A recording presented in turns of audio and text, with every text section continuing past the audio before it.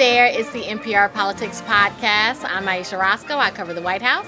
And I'm Juana Summers. I cover politics. So no politician who runs for office does it by themselves. There's always this massive team behind that one person whose name is on the ticket, because it takes a lot of support and it takes a lot of money to run for office. For a lot of women candidates over the past few decades, one of the most important teams that they can get an endorsement from and get buy-in from is Emily's List. But a lot of people listening may not know what Emily's List is. Juana, can you explain what Emily's List is? Yeah, so Emily's List is one of the biggest fundraising powerhouses on the left. It was founded back in 1985 by a group of women, and it specifically and explicitly supports Democratic women in politics who back abortion rights. It's called Emily's List, and you might think there's a woman named Emily out there who must be the founder, but Emily actually stands for Early Money is Like Yeast. At the time that the organization was founded, there were only 12 Democratic women in the House. A Democratic woman had never been elected to the Senate without succeeding her husband. And in the 30-some years since Emily's List was founded, it has been a force that has helped empower so many women in politics, not just with money, but also helping them put together all those building blocks that you need to run a successful and viable campaign. Okay, I really did not know that Emily's List was not named after someone named Emily. I'm just going to be honest. That is news for me. But this organization, which has been around for a long time, it just had a change in leadership, a leader who we're going to talk to today, thanks to you, Juana. And it comes at a time when all eyes are on women running for office, and because there are some pretty key issues for women that could potentially be on the ballot this midterm. Yeah, that's right. So today we're talking to LaFonza Butler, who is the new head of Emily's List. She is the first woman of color, the first Black woman to lead this organization. And she is taking over Emily's List at a really high-stakes time for Democrats. They are staring down what could be a really difficult midterm election in 2022. And this is also happening during a really big fight over abortion rights that looms large and that has energized a number of Democratic women. LaFonza Butler, thank you so much for joining us on the podcast today. Thanks for having me, Juana. I am excited to be here and to be a part of this conversation with you and Aisha. So you've been a union leader. You've been a Democratic strategist for a long time. You worked on a presidential campaign last cycle. Can you tell us what made you want to run Emily's List? It's the same thing that made me want to wake up every single day and do those other jobs. Honestly, Juana, I have a 7-year-old daughter. Her name's Nyla. And every day waking up, not different than any other parent, wanting to make sure that what I was doing with my life and time was a demonstration to her about what she can be, but also every day making sure that I'm creating a better space and world in which for her to live. And so as I was thinking about the Emily's List role, I remembered that her class her kindergarten class had a mock election around about the same time as the presidential race. And Nyla was the only kid in her kindergarten class to vote for the turtle. There are lots of different animals that were, of course, running. I think there was a bear and a wolf, and everybody had their own reason. All of the candidates had their own reason to run. And Nyla was the only one who voted for the turtle because he said he wanted to be fair to everybody. And so as I was thinking about the Emily's List role, I thought about the world that my daughter wanted to be a part of, a world that was fair to everybody. And so choosing to do the work at Emily's List really does give me the opportunity to show her all that she can be, help to create a better world for her. And I think most importantly, help to create the world that she wants for herself. You are taking over this organization at a really critical moment. When I talk to women, particularly on the left, there's frankly a lot of overt fear, a lot of concern about what many of them describe as the most widespread threat to abortion rights since Roe. And that's something that's so central to Emily's List's mission. So I wonder if you can talk about how you see that landscape and that challenge. I've spent my entire career doing hard things. And this, yes, is an incredibly difficult moment. And the abortion rights and a woman's right to make her own healthcare decisions with her family and her doctor is an issue that is supported by a majority of Americans. And so I think what Emily's List has in its favor is the will of the American people. The right wing has really been telling us exactly what their intentions were as it relates to Roe. For years now, it's their intention to overturn Roe. Emily's List and other organizations have been the canary in the coal mine on this issue. And so I think it's going to be an issue that will engage women voters in particular. I think that, we're going to have to make sure that everyone is clear, publicly clear on what their position is on this issue. And I think that we are going to be able to continue to turn out Democratic voters to support Democratic pro-choice women, Emily's List candidates, because they're tired of seeing rights taken away.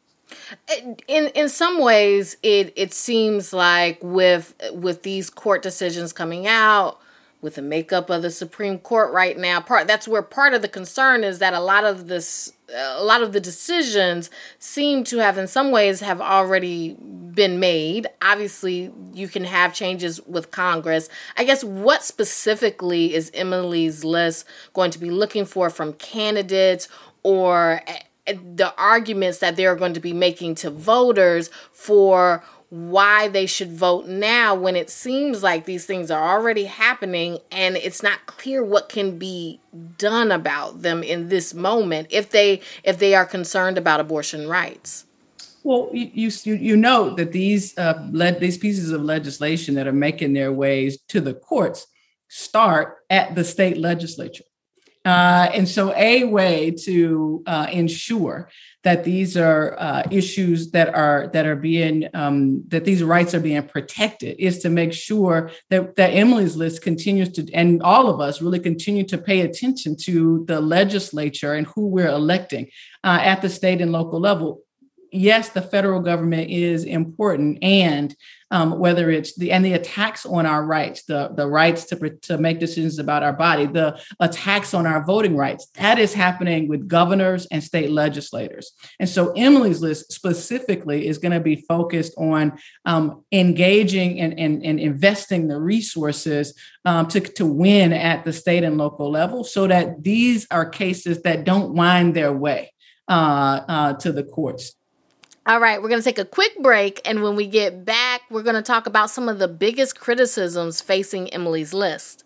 Support for NPR and the following message come from Verizon. Director of Corporate Social Responsibility, Alex Cervello, shares how Verizon is helping schools bring technology into the classroom and working to move the world forward for all. We wanted to ensure that students and teachers have access to innovative learning tools and the proper training to successfully integrate them into the classroom, whether that be in person or in a hybrid setting. To learn more, go to citizenverizon.com. And we're back. There has been some criticism of Emily's List that they haven't done enough to support women of color. And at times, there has been a bit of a divide, really, where Black women in particular, but women of color overall, have felt like they've been left out of organizations like Emily's List, and that these organizations have focused more on white women, just being frank about it. Look, I appreciate the frankness. I appreciate the criticism. And it is true that all organizations can do better. I have only been a Black woman for the 42 years that I have been on this earth. And so I know that there are real difficulties and challenges in being a Black woman who has the courage to put herself up for consideration for public office and frankly, experiencing daily criticism while doing it. I accept the criticism. I also accept the challenge that the organization has done not well enough to have our women candidates and women candidates of color feel like Emily's List is a home for them. And look, under my leadership, one of the things that I feel like is critical is that every woman feels like Emily's List is their political home. And that's what we're going to be committed to doing. Many people may not know that you were a senior strategist on then candidate Kamala Harris's campaign before she joined the Biden ticket, before she became vice president. And that is very closely tied to the work that you'll be doing with Emily's List. So I am personally curious, what did that experience teach you about women in power, women in politics, the work that you're setting out to do? What I was able to see in any number of the races in which I supported her, and particularly as a senior advisor in her run for president, is the sheer magnitude of misinformation and disinformation that happens online. The attacks of her, about her in particular, were quite ferocious in describing her character, her race, and other, areas of sort of who she was as a person. And so what it taught me in terms of my preparing me for this role at Emily's List is we can't ignore the disinformation that exists out there. We should not strategically, we should not want to amplify it. At the same time, we've got to be able to tell voters who our candidates are and tell them who they are early.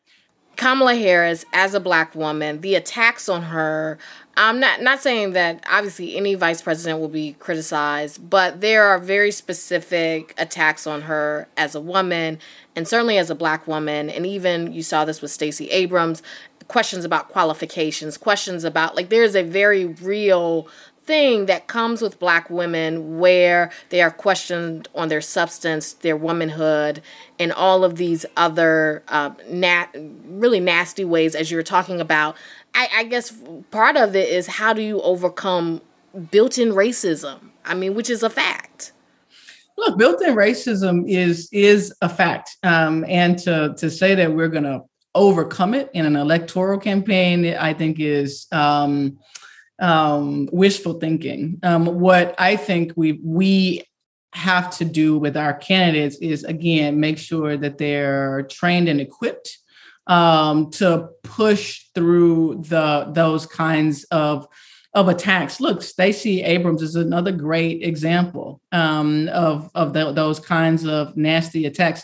And they used what they thought would be a winning issue, a winning divisive issue, and the fact that she had filed for bankruptcy in support of her family and those other sort of financial issues. And what strategically smart thing that she did in her campaign was to make sure that that is who she is. And yes, that is also the story of many other Georgians. Is also the story of many other working families who had to, make those kinds of choices in order to be able to provide for our families and do the things that are necessary. And so that's tactically and strategically in campaigns, that I think is how we push through.